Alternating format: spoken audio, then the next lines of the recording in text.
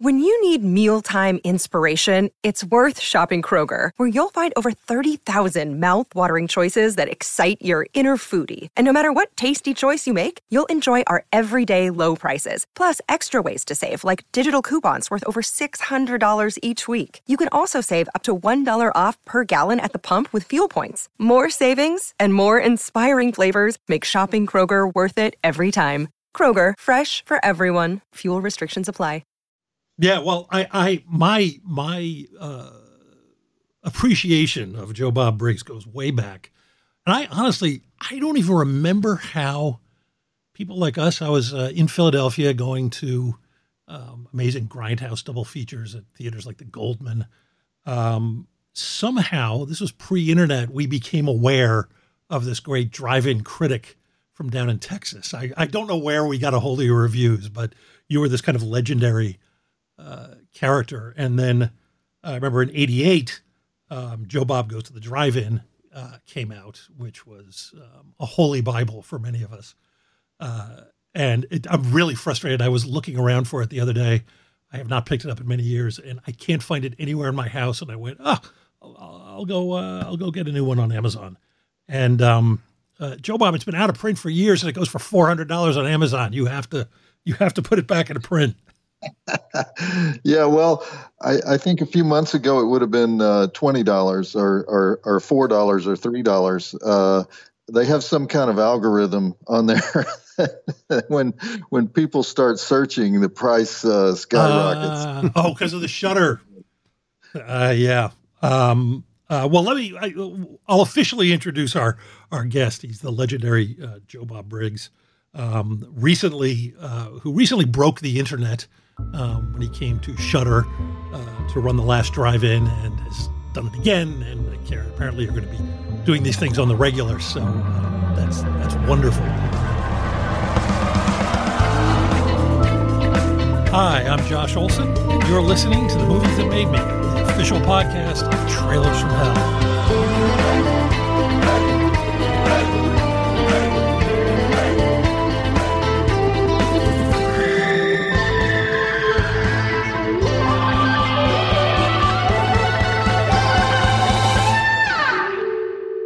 My personal history is that in the 90s, I was writing shitty straight-to-video movies by day and scrambling to write respectable studio features by night.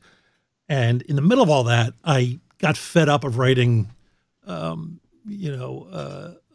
Roberts thrillers, and sat down and wrote a movie that I intended to make for no money. That was essentially a horror remake of The Big Chill. A producer friend saw a short I had made, loved it, and actually helped me raise a real budget, something close to $1 million. We made the movie. It was a wonderful experience. I directed it. We had a great cast. And then that thing happened where you have an independent film and you're trying to get distribution, and now you just sit and wait. And we sent screeners out to everybody, and nobody was getting back to us because we were too small, I think, to even bother with. And then 9/11 happened. And I remember a few weeks, and our older listeners, Joe, is it terrifying that our older listeners we are our older have to remember? But and Joe Bob, I'm sure you remember, there were all these conversations after 9/11 about whether or not, is irony dead? Where do we go from here? Yeah, that lasted about 2 minutes. Well, in the middle of those 2 minutes, I went out drinking one night to a legendary go-go bar named Jumbo's Clown Room in Los Angeles with my friend Tony Ortega, who was a writer at the time for the LA New Times. And we met a dancer that night who was having an existential crisis. She had just taken a stage name Mecca and was deeply concerned that perhaps this was a bad thing to have done. We spent most of the evening convincing her. Bad before 9/11. I think you're right. I think we finally convinced her that no one was going to fly an airplane into Jumbo's. But it was a wonderful night. We spent the evening talking about irony and what the world's going to look like. And Tony wrote a nice thought piece for the paper. And in it, he mentioned that I had written and directed a movie called Infested that was sort of an unofficial horror remake of The Big Chill. And I think that was about all it said. And then I guess somehow you read the article and got in touch with the editor of the paper, and I got the message that Joe Bob would like to see the movie. We make movies for all kinds of reasons and all kinds of people, obviously, first and foremost, to please ourselves. For something like Infested, I'm not joking. I made it for two people outside of myself. One was my friend Chris King, who I used to go to all these cheap grindhouse movies with in Philadelphia. And the other was Joe Bob Briggs. So we sent you the screener, and I got this amazing email back saying how much you would enjoy the film, and you knew it hadn't been released yet, but would it be all right if you reviewed it? I said, sure, write a review. You wrote an amazing review. You were so kind to the film. I've never just at the very end when you're wrapping up all the kind of gore and fly cam, head rolls, twitching torso-less zombie, exploding house, one motor vehicle chase, gratuitous bump dancing. But you ended up with yeah. But it ended up with, and Josh Olson, the writer-director, for doing things the drive-in way. 4 stars. Joe Bob says, check it out. I lost my mind. I was so happy. And then what happened is my producer got a phone call from a guy over at Sony who had read the review and said, hey, this sounds great. I'd love to see it. My producer went, then put it on your DVD player. You've had it for 3 weeks. The guy watched the film, and we had a deal 48 hours later. So that was you. That would not have happened without you. So why do I remember it as being on a crappy VHS tape? Oh, it probably was. I remember the movie. Yeah, it was a fun movie. It was a very fun movie. You should be proud of that movie. Did you ever make any money on it? I never. Well, no. You know what? The WGA did a weird thing a few years ago where they started collecting residuals on non-WGA films. I was not in the union when I made it. And about 10 years ago, I got a check for $38. So I made some money. So it's in the black. And because you're the last one they pay, right? You what? It's in the black because you're the last one they pay. That's right. Exactly. My composer gets checks still all the time. Those guys. And where's Joe Bob's check? Joe Bob's check is in the mail. Anyway, I just wanted to take this moment to thank you publicly, because that was just one of the greatest things ever, and it just made my day that you enjoyed the film, let alone that it led to all that. So that's my huge long introduction out of the way. Joe Bob, we are thrilled to have you here at the Movies That Made Me, and yeah, as Joe said, we like to kind of get at our guests from a different angle, kind of talk to them about stuff they don't normally get a chance to talk about. I have this theory. I always worry about Trent Reznor. I worry about what happens when Trent Reznor wakes up one day and wants to sing a happy song. It's like, where does he go with that? I have no idea. So we try to provide that outlet for, what happens when Joe Bob Briggs likes a great foreign film. What do you do with that? Right. Well, let me address one thing you already said. You Sure. said you were writing these crappy Eric Roberts thrillers in the 90s. Mm-hmm. Well, first of all, I loved all those crappy Eric Roberts thrillers. You never reviewed mine. and secondly, there was yet another level, which was the crappy Andrew Stevens thriller. Oh, I worked on some of those. Which I liked even more. They were better. You could have been writing those. I did. I mean, I was, I did a Mark Dacascos film. I did 2 pictures with Mark Lester. I did rewrites. I can't remember the name, but it was a Shannon Tweed thing that I think Andrew Stevens produced or directed. She's a Tweed was a superstar in my world. Hell yeah. Absolutely. In the early 90s. I mean, there's a funny story where did Paramount bought Blockbuster or something, or they merged or something, and at the first meeting between the Paramount guys and the Blockbuster guys, Blockbuster had their list of what kind of movies they wanted Paramount to make that they could, the high rental movies. and they had Shannon Tweed at the top of their A list, and the Paramount guys didn't really know who she was, or they'd vaguely heard of her. And there was this awkward meeting at some place in Florida between, where they were supposed to be shaking hands on their new on their big new merger. And so, but that's the story of my life. I'm always talking about people that half the world hasn't heard of. So, right. Anyway, well, the problem in the 90s, there's a whole world that appreciates those films you wrote. I know it. I guess what was frustrating for me was that in the 90s, when I broke into that, I had this hope that these guys would be smart enough to be to take the Corman approach, which Joe knows a thing or two about, which was seemed to be to give filmmakers a certain amount of freedom within the parameters of car chases and breasts and head explosions. And they didn't. They were, by the time I got to that business, they were as serious about it as any studio exec. So any attempt to kind of inject, humor or demented social commentary, they just stomped on. It was kind of a frustrating world. And I remember once going to the American film market. I'm sure you've been there. Have you ever been down there? Oh yeah. And yeah. I mean, it's an amazing thing. I'd love to take a camera. Should do a remote from there. Yeah, a remote from AFM. Oh my God, that'd be great. You walk around, there are these movie posters for real movies. Many of which are not made. Many of which aren't made, and many of which are, but will never play here. And it's amazing to find that all these, Eric Roberts he's got 573 credits or something like that. I mean, these guys making constantly films that will never play here. But I walked down one hallway at AFM one day and passed by 3 different rooms, and each one had a poster for a movie I'd written. And I have to get out of here. Was my.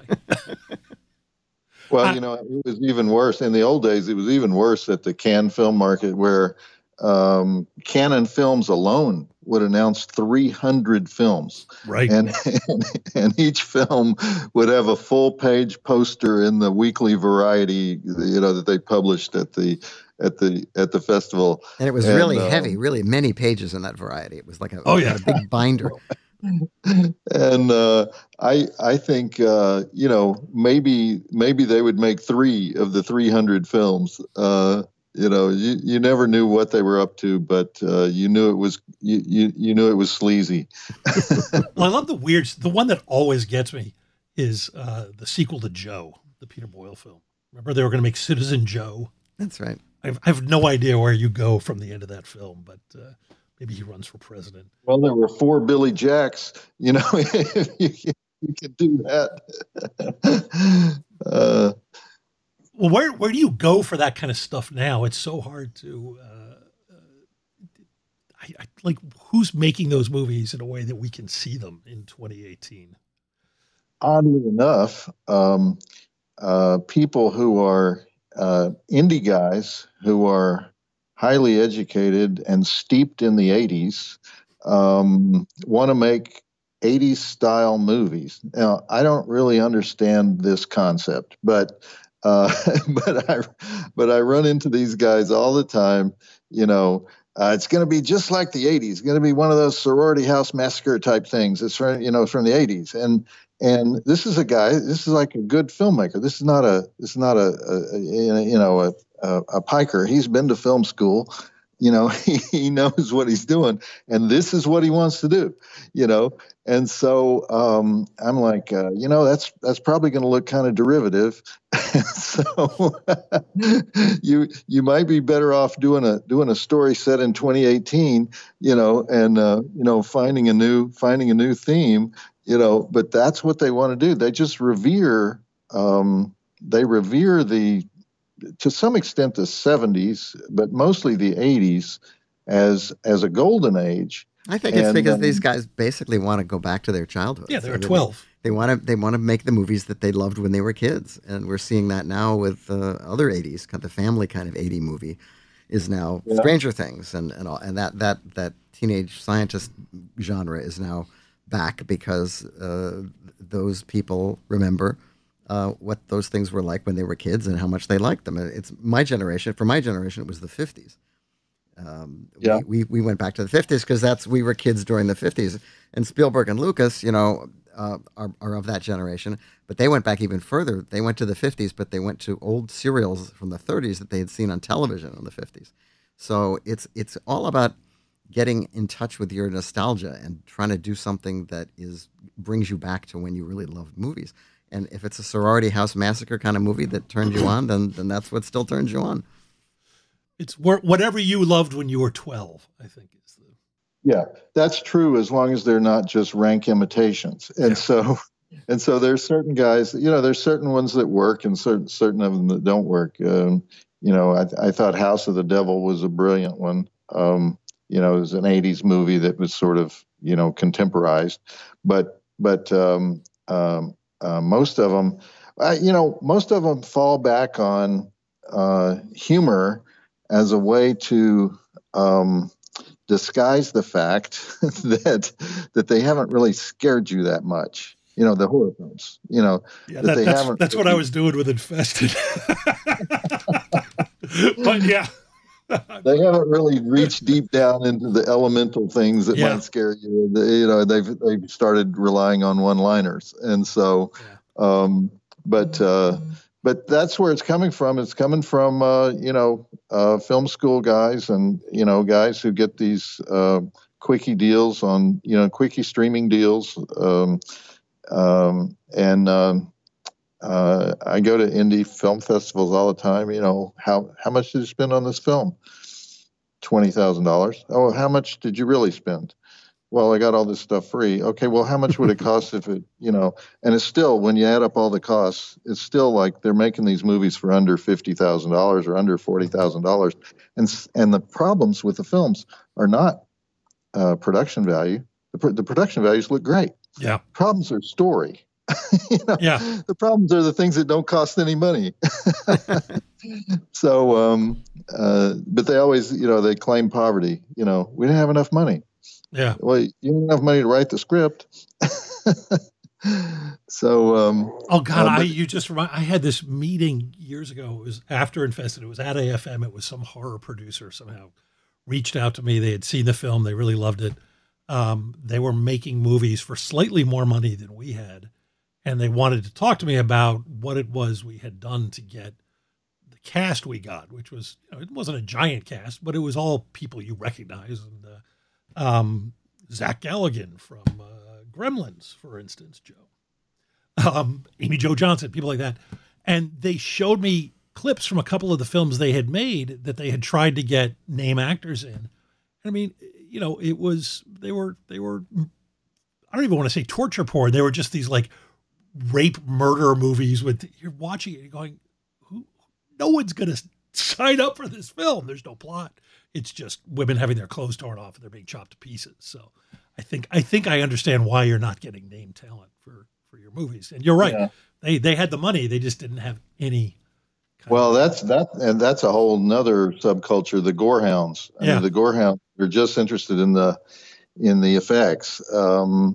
And that sometimes seeps over into the bigger budget films where they really are trying to, have a shocking gore effect every 4 minutes or something, right. And you're not a true horror fan if you can't tell them what your favorite kill scene is.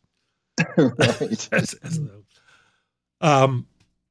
Well, anyway, you said you had some thoughts as to films that are kind of outside the realm of what people associate with you. Well, your theory on these shows is what films made us, and I was trying to think of stuff that I watched over and over when I was a kid, and and the film I came up with is really, really embarrassing. It's just one of the worst ever made, and I did watch it repeatedly.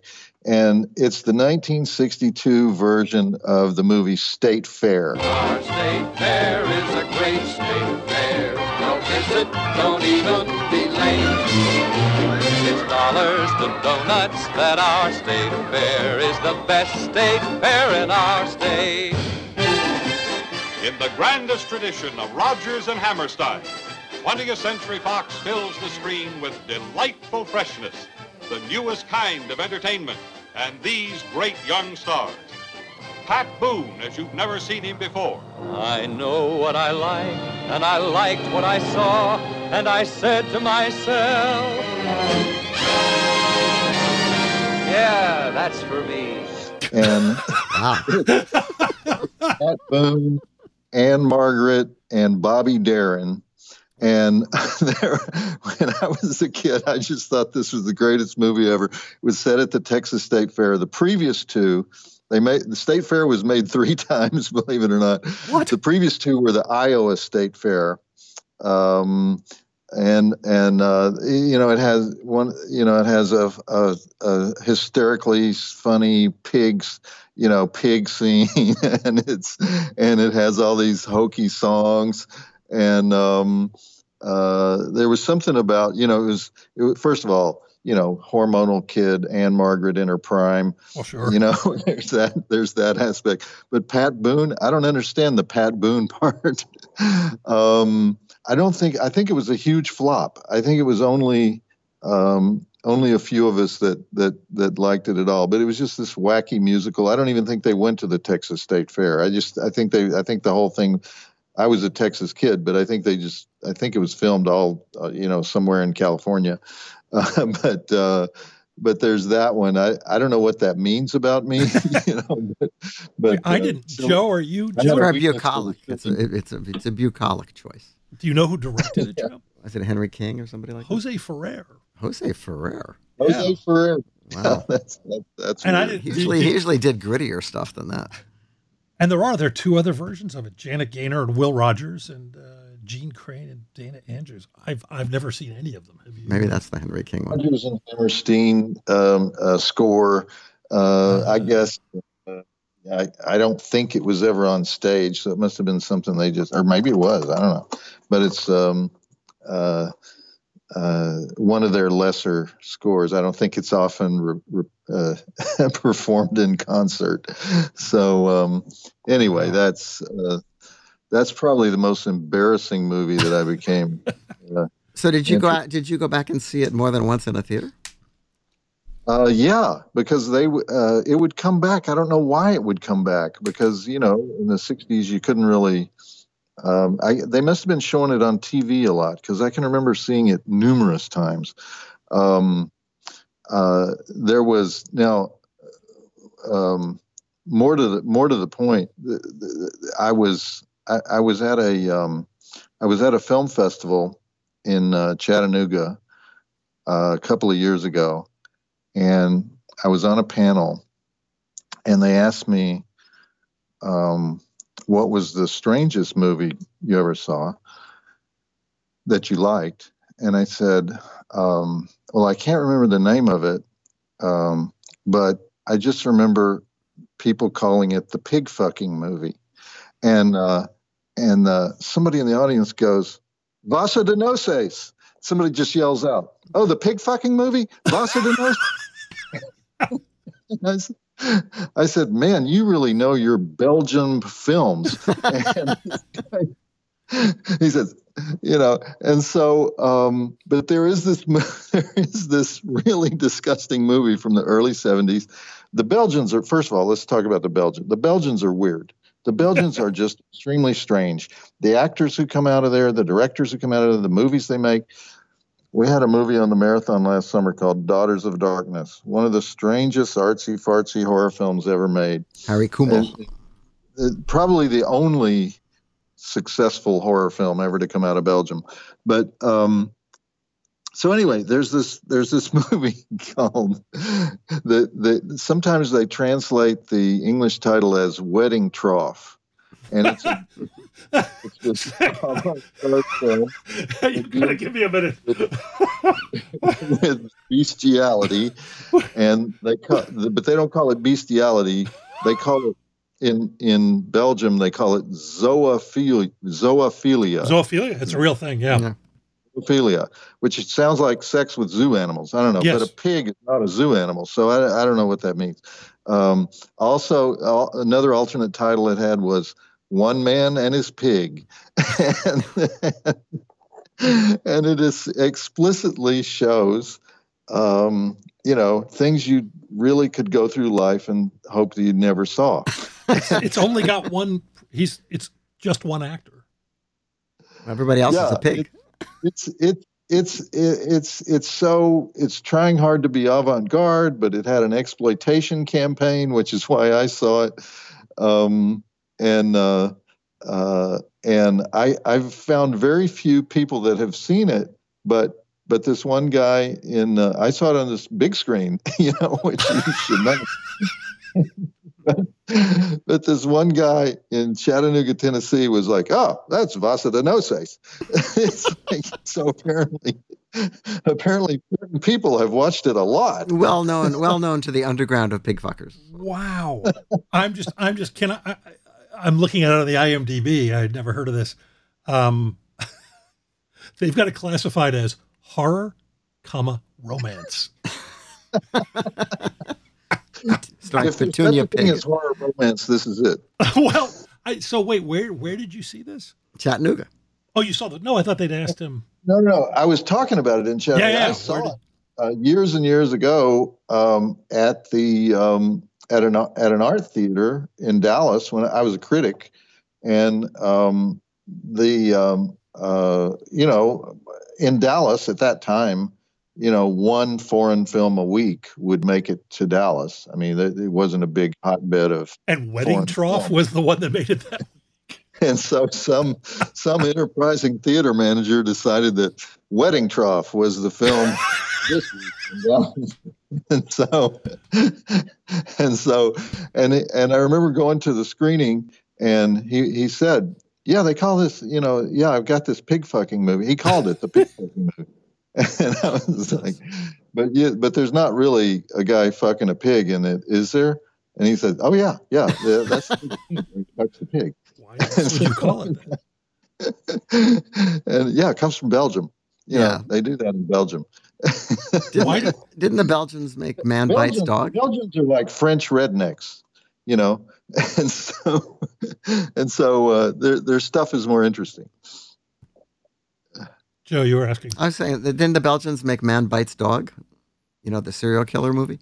I think, I think you're right. Yeah, and that is a horror movie. What is going on over there? Yeah, Jean-Claude Van Damme. What else are they responsible for? Wedding. I have to find Wedding Trough now. Belgian chocolate. We will find Wedding Trough. It will happen. Yeah. Wow. So you mentioned when we talked that there was only one theater that got foreign films. I sort of expected that you'd be talking about things like Amarcord and Citizen Investigation of a Citizen Above Suspicion, but you got Wedding Trough. I can talk about a really good film. Oh, well, that's when I was the film critic, the films I did not like were the Hollywood mainstream films. I liked the exploitation films, and I liked the foreign films. And so there was this. I went to the Cannes Film Festival one year, and there was this film called Yol, Y-O-L. Okay, and it's a Turkish film about life in Turkish prisons. Remember how scary Midnight Express was? Sure. Well, this is sort of the real Midnight Express made by Turks about their own prisons. And it was just rivetingly depressing. It was like you could not take your eyes off of it. It was kind of a 4-part. It tells the story of these 4 prisoners who get furloughed, but then they go back into prison, and it's just relentlessly. I don't know. It just had this power. You know how you're watching something that's horrible, but you can't stop watching it. And so it sort of rises to the level of art. That's what this was, Yol, Y-O-L. And I came back to the States and I was like, well, when's Yol coming? And it's like, no one releases Turkish films. What do you mean? It's Turkish film.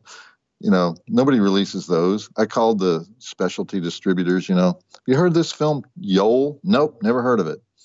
Well, it's a really good film. It was at Cannes, and, no.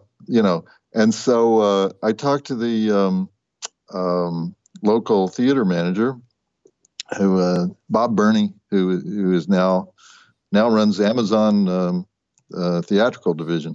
But I talked to Bob, and he said, well, you want to review it? I'll find it and book it.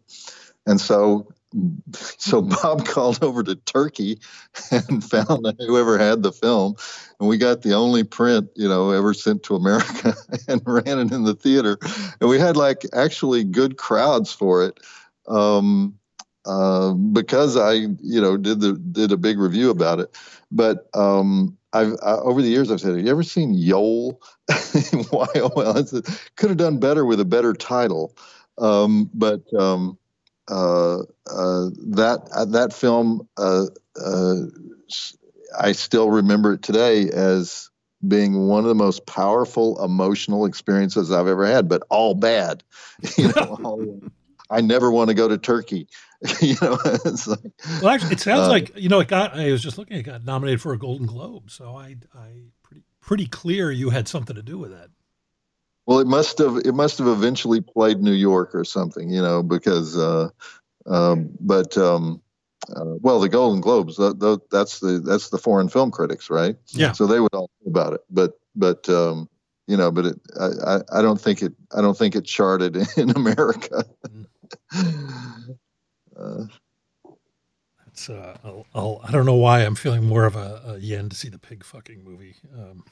It's just the kind of guy you are. I depressing movie. I just have not been enjoying depressing movies lately. Maybe it's couldn't be the world around us, could it? No, the world around us is wonderful. It's true. We're in an escapism period, aren't we? We sure are. I meet so many people who say, if you even say any kind of political code word, whether from the right or the left, they'll just go, I don't do politics. I don't do politics. I do horror films. I don't do politics. and I think one reason that we're seeing this renaissance of interest in horror is horror is so safe compared to politics. Sure.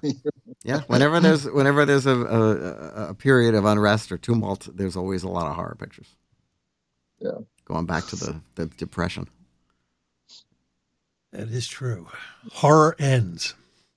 Yeah, well, at least you're sitting in a theater and you know that you can get up and leave. That's all right. I keep trying to explain this to my wife.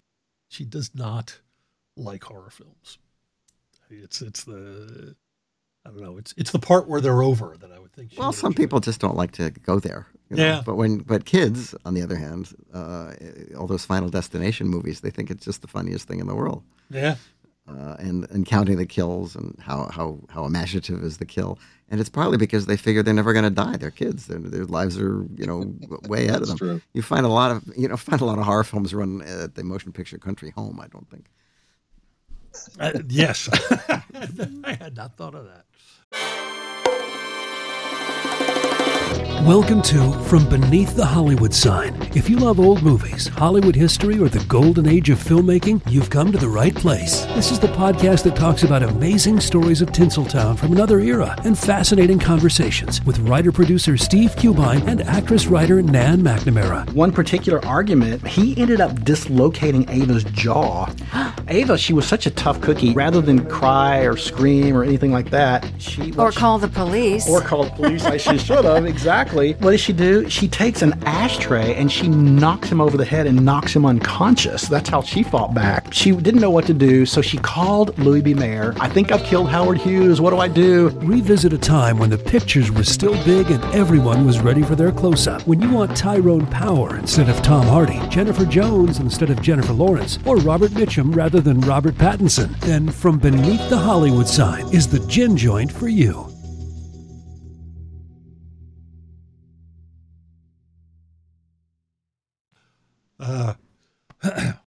Well, I got one more for you guys. Great. You've probably seen this one, but the movie Beckett from 1964. It happened in Canterbury, England, 8 centuries ago. A story as ageless as time itself. The immortal story of a man called Beckett, who earned a king's most trusted friendship. Business, my lord. who shared his most intimate secrets. I must say I adore my French possessions. They're certainly worth recapturing. Until Becket the man was made a bishop and his king lost him to God. How mainstream of you. Yeah, really. What's that? How mainstream of you, Joe Bob.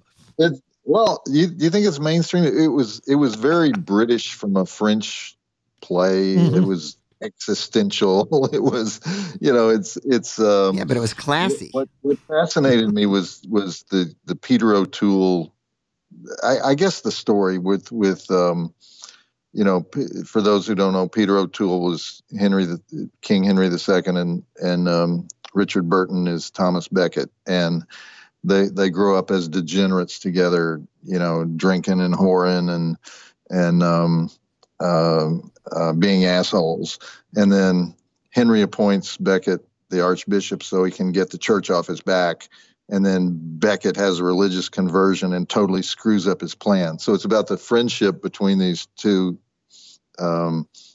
jerks, and one of them becomes religious, and it messes up their whole relationship. But I thought it was just brilliantly acted, brilliantly directed, and I watched it like numerous times, and it's about the most un-exploitation film ever.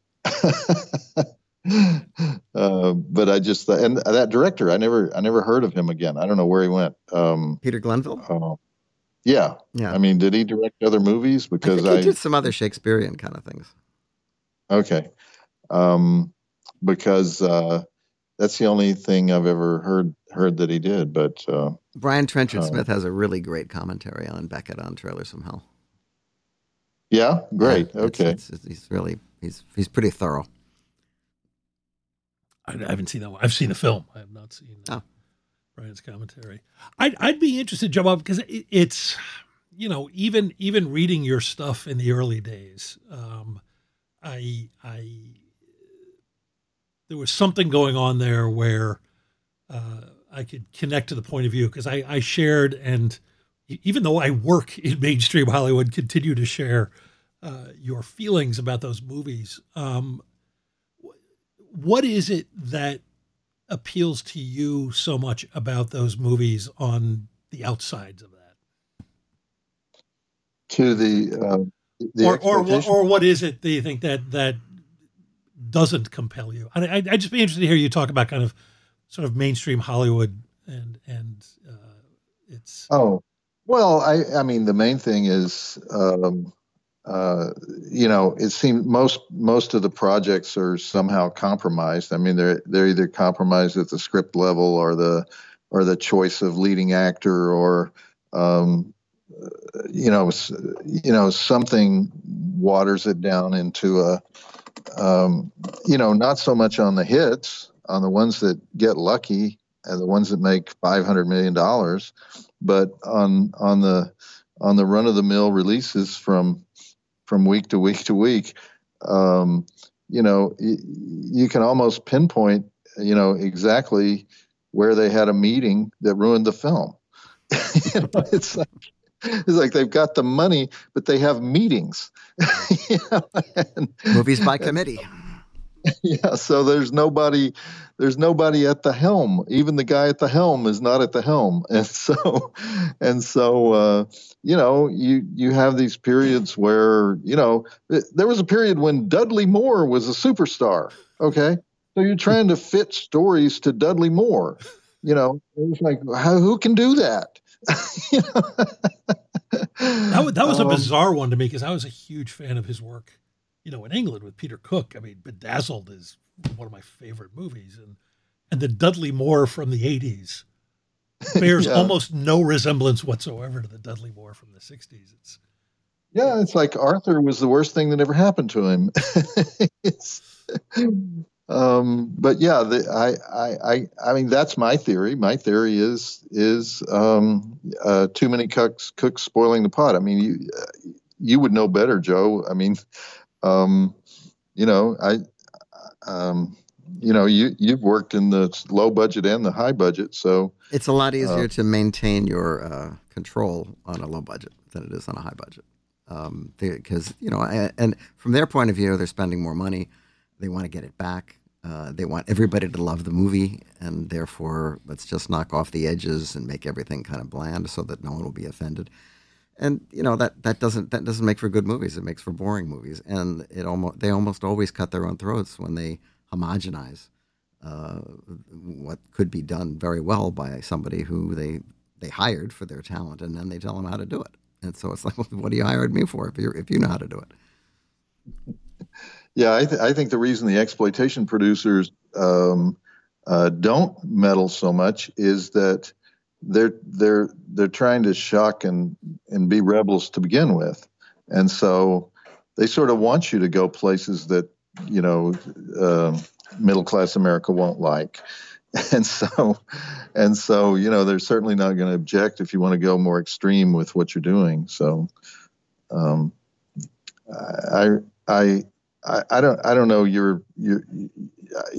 When I first started writing about exploitation films, there were like three of us that were doing that, and I would have these conversations with Roger Corman, who I know well, and he would, I don't know if he was lying, but he would tell me, yeah, I tell the director what basic elements have to be in the film, and he would get very scientific about it. There must be 3 above the waist breast nudity scenes, and with 4 scenes with 3 actresses or something like that, and then there must be 1 motor vehicle chase. It must be within the first 15 minutes of the film. Anyway, he would give these directions, and then he would say, just do whatever you want to do. And so I thought, well, that's a fairly fair deal, where he gets all his exploitation elements, what he wants to put on the poster, and the director has a certain level of freedom. That's pretty much the way it worked.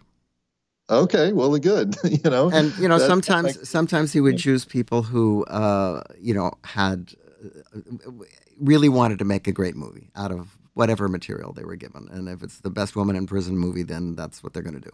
And a lot of those people who did not look at the assignment as junk, they tried to make the best out of it.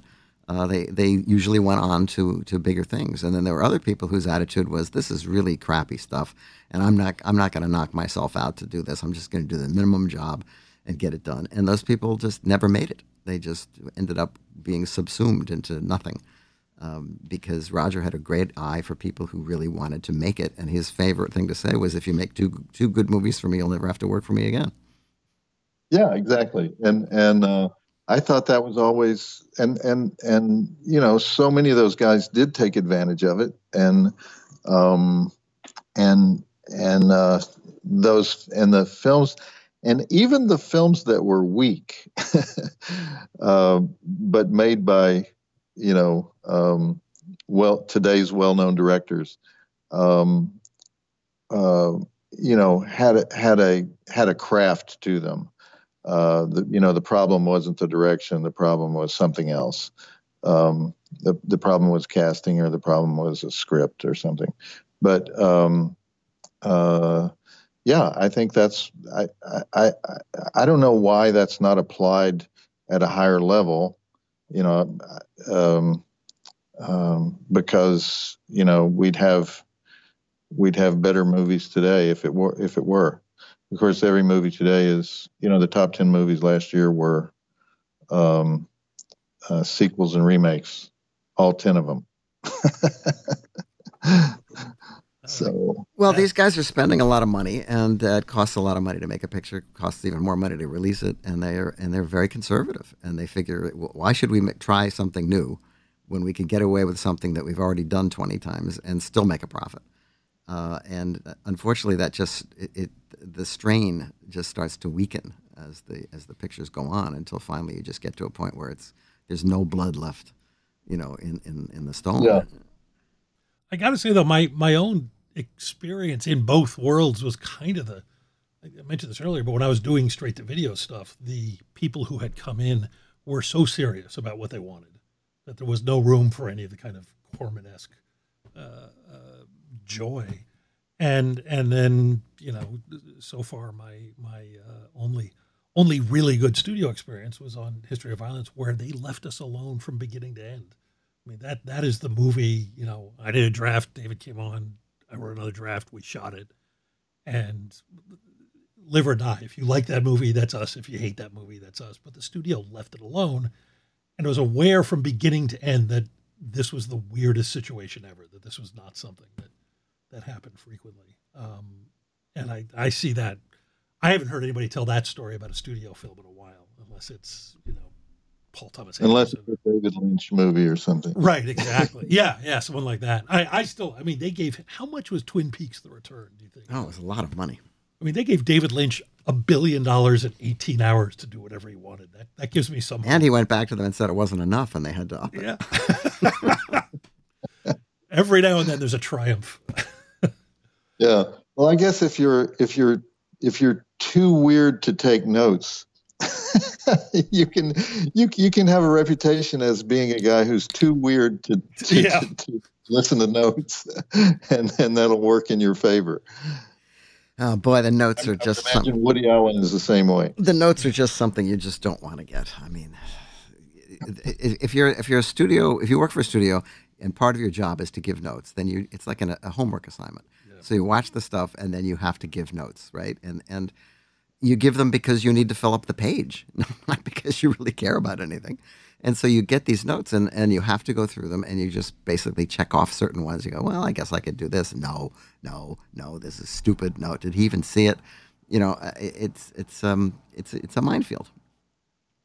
And they're so, it's like people are fulfilling an assignment. They have to give X number of notes. There's a great story about some executive telling Jim Cameron that the Terminator should have a dog. Do you know the story? No, but it's very common. So, and Cameron apparently, and this is one of the reasons he's successful, I think, his response to notes is always, "Oh, interesting. Yeah, I'll give that a shot." Which is great. I need to learn that. I smile. You can see in my eyes that I want to kill you. It's a terrible thing. But apparently, a year later, the guy goes off to the screening of the film, and he comes up to Cameron afterwards, and he goes, "What happened to the dog?" And Jim goes, "We tried it. It just didn't work." Or he could have said, well, he got distemper. Yeah. Well, I've also heard, several directors say, I'll make a deal with you. We'll shoot it both ways. Yeah. Yeah. That way lies madness. Yeah. We'll make the decision in post. Yeah, that means the executives will make the decision in post, and goodbye. Exactly. Well, if he follows through and actually shoots it both ways, but they can sort of like mess up the second way.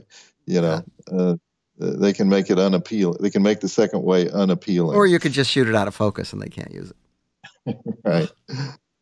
Fix it in digital these days.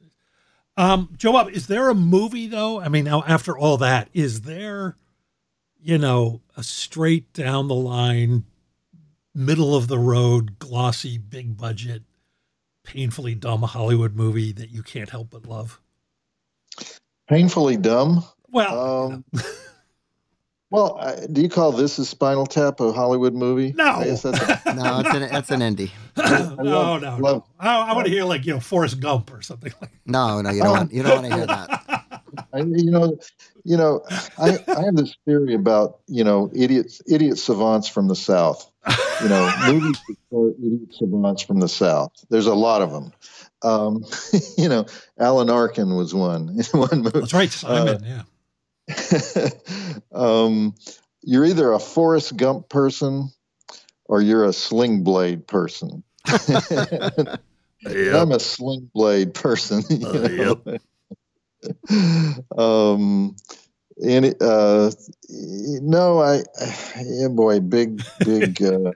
Big Hollywood movie that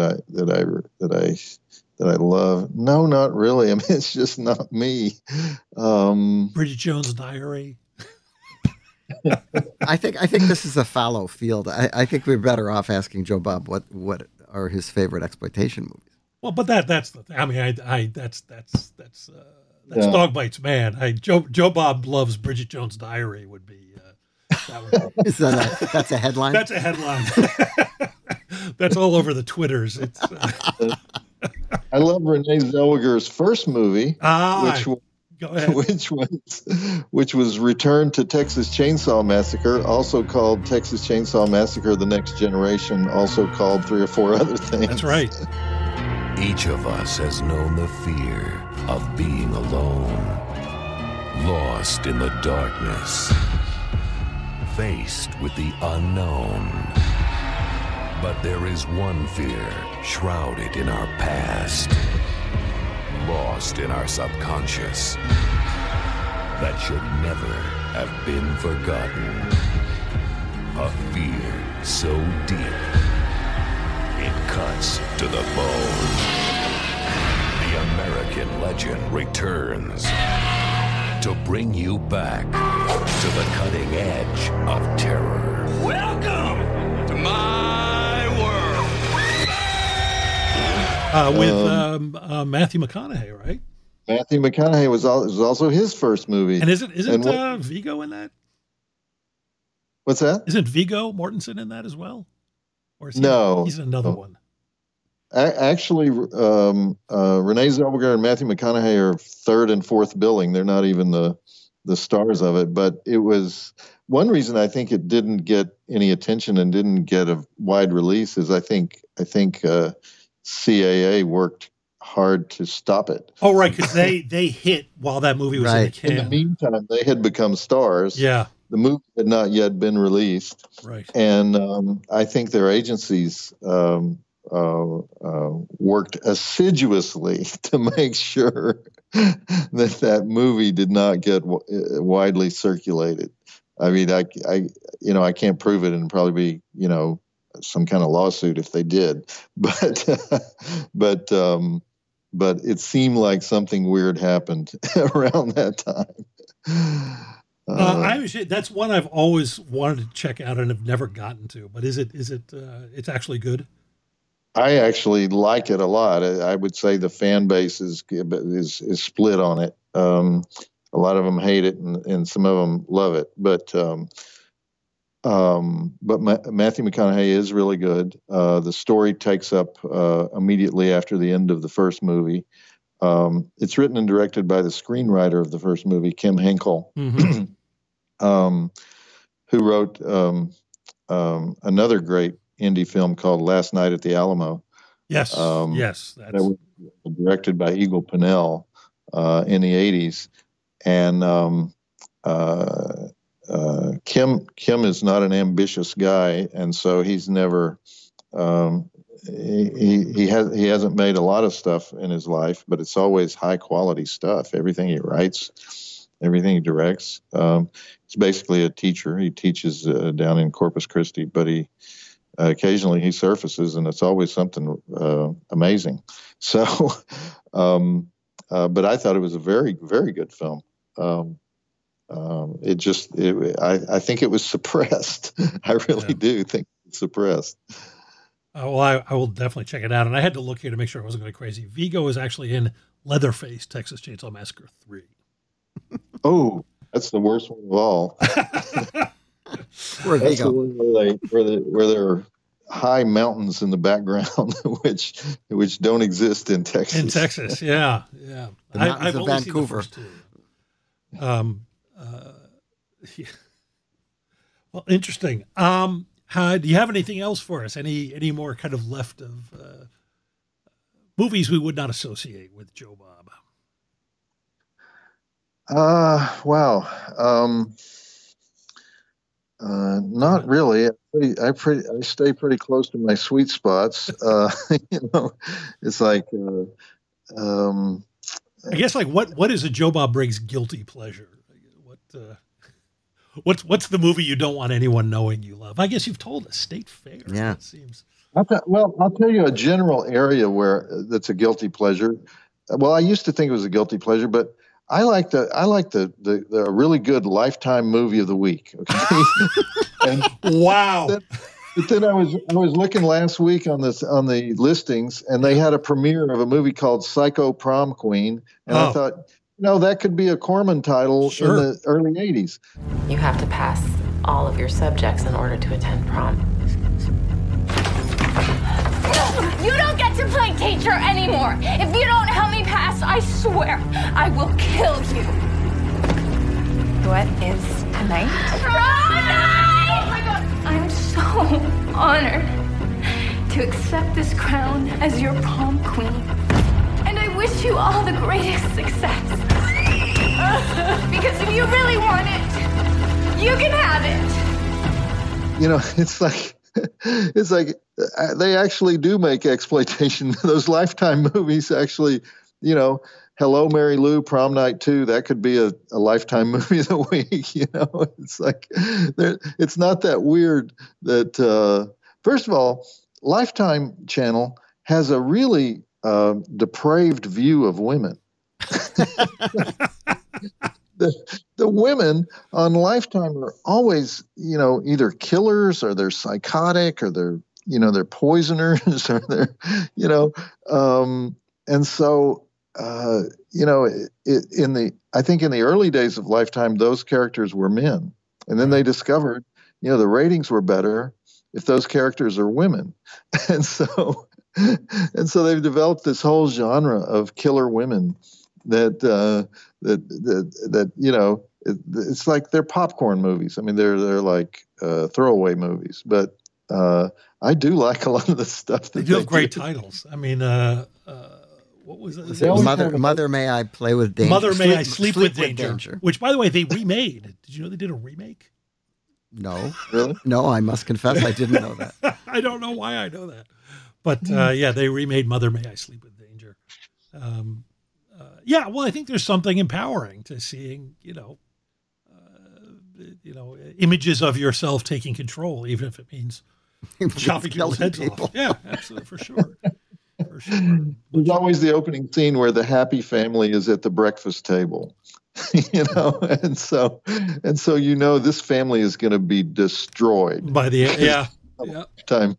Anything happy in the first scene is going to be absolutely eviscerated by the end of a Lifetime movie. Did you ever see that that bizarre? Was it Will Ferrell and who was it? They did a absolutely straight Lifetime movie for Lifetime starring Will Ferrell, and I can't remember the actress.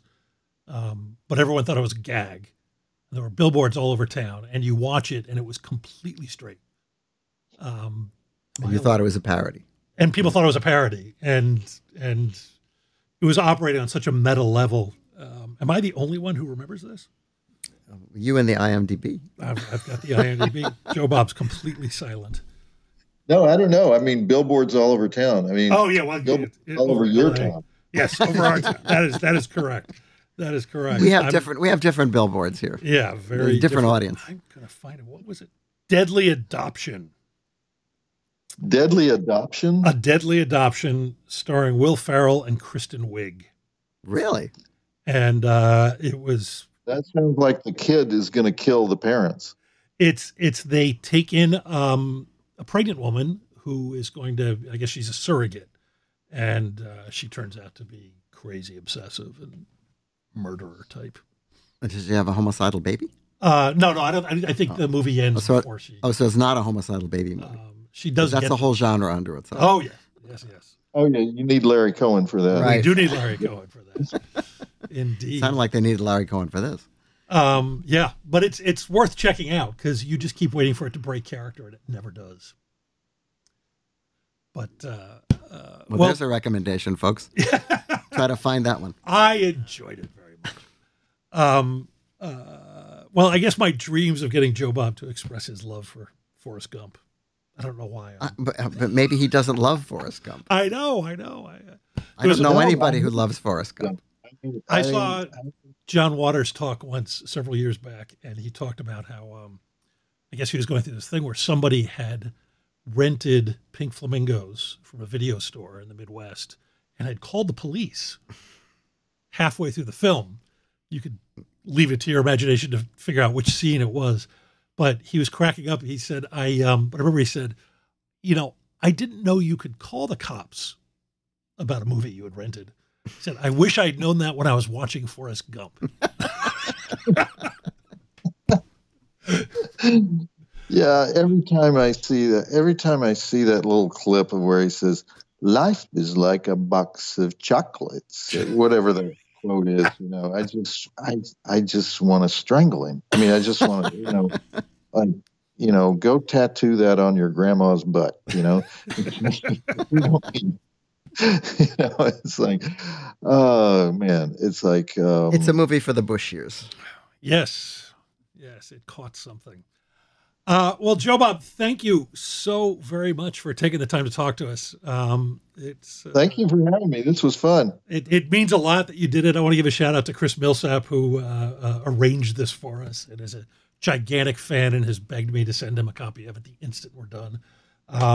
Again, thank you. And when's your next Shudder event? A very Joe Bob Christmas is our Christmas marathon on December 21st, Friday before Christmas. And what are you running? They don't let me tell the title. You have to wait. Not what you might expect, but it's State Fair. Christmas. Yes, State Fair. All three versions. And the pig fucking movie. It's the yin and the yang, State Fair and pig fucking. And they were meant for each other. It's 9 Eastern, 6 Pacific, because we do appointment TV, even though it's a streaming service. We break all the streaming rules, and that's the next big Shudder event. Cool. Well, here's a question: If would they let you show the pig fucking movie if you could find it? They probably would, actually, because of course it's got subtitles. Well, yeah, but we showed a Takashi Miike movie that was pretty extreme. Which one? Dead or Alive. Yeah, it doesn't matter which one with him. Which has that? They're all extreme. Man, it has that enema scene. Oh boy, I just can't even. I watched it one time because I had to, and I'll never watch it again. That movie though, that movie is the greatest ending of any movie in the history of film. Yeah, because it's just like completely incomprehensible, like many things. Go back and look at the last 5 minutes. No, Takashi did the last episode of Masters of Horror. That's right. For Showtime, and they refused to run it. And I remember, and it was as usual, it was beautifully photographed film, but it had incredibly grim stuff in it. And when I saw it, I thought, well, now I've seen this, and I don't have to see it again. And then I thought about the guys who had to mix it and how they had to watch this stuff over and over and over while doing the sound and wondering I thought it was like the basis of a movie. What happens to the mixer who sees the eviscerations in a Takashi Miike movie over and over and over? Does he go home and kill his parents or his wife or what? You know what I don't understand about Takashi Miike? If in the few interviews he's done, he speaks very little English apparently, but in the few interviews he's done, they say, where do you get your, inspiration for these, ideas and everything? He always says, American horror films. Grew up on American horror films. Did you watch them in reverse? Dubbed in Lithuanian or something? Because we don't have this stuff in American horror films. They're filtered through his vision. I got to about a year and a half ago. Got to interview him at the American Cinematheque, and I was incredibly excited to go. And he was lovely. But yeah, you're correct. It's not only does he not speak any English, he speaks very slowly. We had a translator there, and in the 45 minutes I had, I maybe got to ask 3 questions. It was deeply frustrating. The Japanese are always saying, well, yeah, that's the most extreme thing I've ever seen, but it's not extreme enough for Japan. And they go 3 levels more, Yeah. Well, they did bring us tentacle porn, so. Yeah. Let's do something that'll make this unreleasable in most cities of the world. Yeah. You got to admire it. Thank you, Joe Bob. Yes, been an absolute pleasure, sir. Good luck with the next one. Please try not to break the internet next time. And, all right. All right. I appreciate it, guys. So long. Thank you. That was for Joe. This is This is, you just listened to our last episode of 2018. We're going to be taking a short break over the holidays, and then we're going to be back on January 8th with, I guess, our second season of The Movies That Made Me. We just like to thank everyone who's helped us put this show on. Don Barrett, of course, our engineer, Mark Allen, Chris Millsap, Elizabeth Stanley, and I guess first and foremost, all of our guests, right, Joe? Everybody who was nice enough to give us an hour. We really appreciate them, and we really appreciate you for listening. Make sure you subscribe, make sure you leave comments on our iTunes page, and we'll see you in a couple of weeks with a whole new batch of The Movies That Made Me. Send money.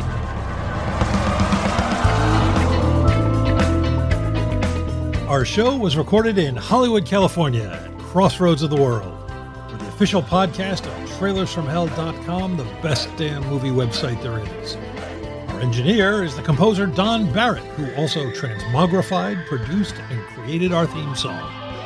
This is Josh Olson for The Movies That Made Me. My mom always said life was like a box of chocolates. The views and opinions expressed by our guests do not necessarily reflect the official policy or positions of The Movies That Made Me, Trailers from Hell, Josh Olson, Joe Dante, our mothers, our fathers, or Dick Miller, who's finally making his obligatory cameo here.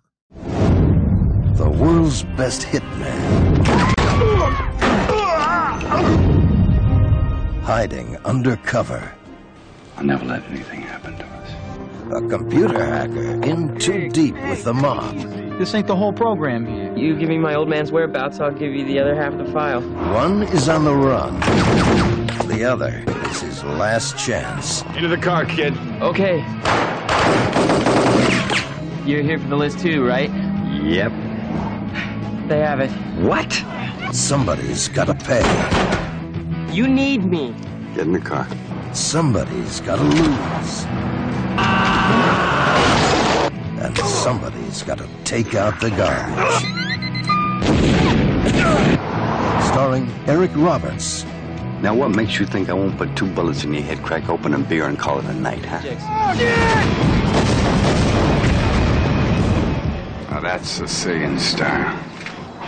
Hitman's Run. Hi, I'm Neil. And I'm Ken. And we are from the Triviality Podcast, a pub trivia-style game show where a lack of seriousness meets a little bit of knowledge. Join us each week for an hour-long game of general knowledge trivia featuring special guests from around the world, plus tons of extra themed episodes.